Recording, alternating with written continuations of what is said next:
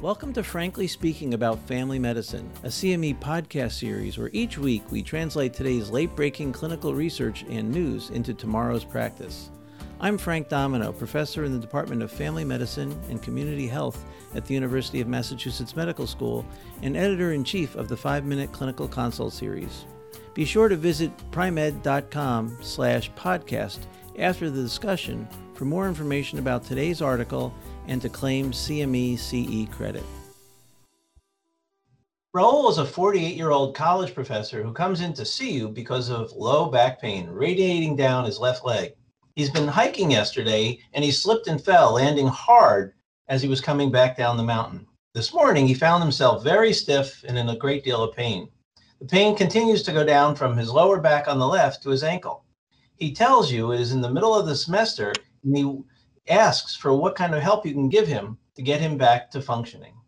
Hi, this is Frank Domino, and joining me today is Alan Ehrlich, Associate Professor of Family Medicine and Community Health at the University of Massachusetts Medical School and the Executive Editor of Dynamed. Good morning, Alan. Good morning, Frank. I must say, I empathize with poor Raul because low back pain with sciatica visits me often. Can you just remind us a little bit about how sciatica differs from other types of back pain? So when we talk about acute low back pain, we're generally talking about a non-specific musculoskeletal problem. And that's really just a symptom. In this regard, it's the same way as when someone comes in with a headache. The symptom is not a disease. The pain in the lower back can originate from a number of structures, such as the muscles or ligaments or the bony spine, or some combination of them.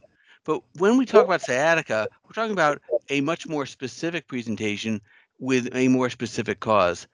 Sciatica is characterized by that pain that radiates from the lower back down to the lower part of the leg. With regular low back pain, you may get some radiation into the upper thighs, but with sciatica, it will radiate below the knee and often all the way down to the ankle or foot. And it radiates in a dermatomal pattern, and this is caused by some irritation or pinching or some other compression on a nerve. Typically, it'll be unilateral. Often, acute low back pain may be one-sided, maybe bilateral, but sciatica tends to be unilateral. And things that can cause it, the thing we worry about most is a herniated disc, although other things that stretch the nerve or that can compress the nerve may also be at play. So it's associated with low back pain, but typically when you have sciatica, the leg pain is worse than the back pain. Okay, so you talked about a nerve being irritated or pinched. How do you decide who needs imaging, in particular an MRI? Well, the guidance for who needs an MRI is similar to anyone else with back pain, which is, are there any red flags? And the red flags are looking for specific things, for instance, signs of infection. And you should think of possible infection in someone who's had fever or chills, if they're immunosuppressed, which includes chronic steroid use, or if they're an IV drug user or have some other reason, maybe they've got a bacterial endocarditis. Another indication for concern is if they might have malignancy. So anyone with a history of cancer, if they've been losing weight, if they're over 50, all these things should make you at least think about that possibility. And then finally, the other really big red flag is anything that would suggest Cauda-Equina syndrome and acute urinary retention, urinary or fecal incontinence, or saddle anesthesia would be the things you'd worry about there. So if you have those things, you need an urgent MRI. Otherwise, generally, we don't recommend getting an MRI unless someone has failed conservative therapy for 6 to 8 weeks. The reason for that is that if you have a herniated disc, a lot of times these things will regress on their own, and the pain will subside. And if you image them early, you'll think there's something that needs surgery when in fact it'll get better by itself. The one last thing is if there are disabling symptoms. If you have someone who can barely function because the pain is so severe, then at times we get MRIs sooner there. But those are the main indications.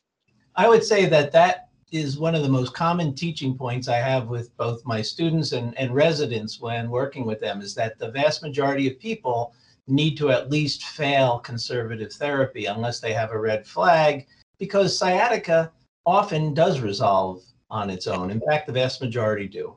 Absolutely. When I'm talking with patients, and the patients often think that, okay, I've got this terrible pain, I need to get imaging. I explain to them that I consider an MRI to fundamentally be a pre-surgical tool. It's a tool to see whether surgery would help you. And then I say, would you like to have a surgery? And nobody wants to have surgery on their back if they can avoid it, at least not when they've had just pain for a day or two.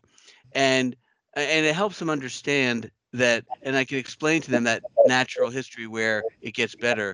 But um, but yeah, I think it's best to think of it as it helps you to decide, will surgery help this person or not? That is the purpose of the MRI, because it doesn't otherwise alter management.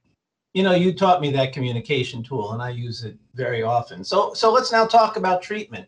You've got a patient with no red flags and sciatica. What do we do next? So again, even with the presence of sciatica, generally the initial treatment is going to be similar to acute low back pain with heat. Remaining active is certainly good advice. What we know is bed rest doesn't help back pain in the slightest, and it doesn't help sciatica. And as far as analgesics are concerned, many people go with NSAIDs as the first line, although their benefits unclear in terms of whether they're more effective than acetaminophen. And so often you have to weigh, what are the risks of side effects given the patient's particular characteristics. Many people have used muscle relaxants, but there really isn't good evidence showing that they add benefit over NSAIDs alone. And they certainly come with more side effects, notably sedation. You can also use manual manipulation therapy. Many clinicians know how to do this. I think, Frank, you have some expertise in this area, and or refer people to someone with osteopathic skills or a chiropractor, or even physical therapists. And physical therapists will do manual manipulation therapy as well. So physical therapy is another option. Um, and in that regard, there was a very interesting paper recently published in the Annals of Internal Medicine. And what they looked at is for people with acute onset sciatica, hadn't had any problems, at least in the past year. This is not chronic condition. And what they did was they referred them essentially immediately to physical therapy or gave them usual care in a randomized trial. And those who were referred to physical therapy had their first appointment within 3 days of their initial visit. Everybody was given an educational booklet about managing back pain that advised some exercises, but the people with physical therapy saw the physical therapist between typically 6 to 8 visits over a month. So twice a week for the first 2 weeks, and then once or twice a week for the next 2 weeks. And what they found was that the group that got physical therapy early had better functional outcomes at 4 weeks and at 6 months. And at 1 year, they were significantly more likely to consider the treatment a success. 45% thought it was a success with early physical therapy versus only 27% with usual care. I can't agree more. As you mentioned, I like putting my hands on patients and trying to help them feel better. And I have some great physical therapists I work with. And in particular with sciatica, you can make people feel better much quicker, in my experience, by having someone help them increase their range of motion, and especially with their extension. So I thought this paper was really fascinating, and it's a really wonderful use of dollars. Investing in physical therapy is far better than the complications you can add by too many medications. So what's the prognosis for patients with sciatica? How often do they fail conservative treatment? So actually, most patients improve over 2 to 4 weeks with current therapy. The herniated discs, as I mentioned, will typically regress over about 8 weeks. But the problem is that you often will have a recurrence. About 2/3 of patients will recur within a year. And in terms of people who never get better, about 30% of patients will still have persistent pain at 1 year. So you're talking about a significant portion of patients that if we could improve how they're doing, would it would make a difference for them. Again, the initial treatment, avoiding things that make it worse, such as reducing your activity, I think is really important. All right, so Raul he's in your office, and how are you going to manage him today?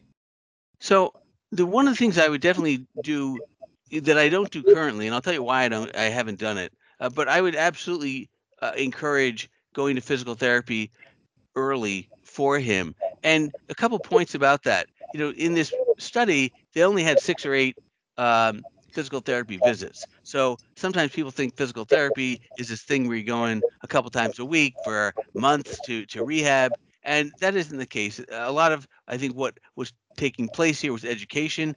There was specific exercises that were advised to the patients to do in between the visits.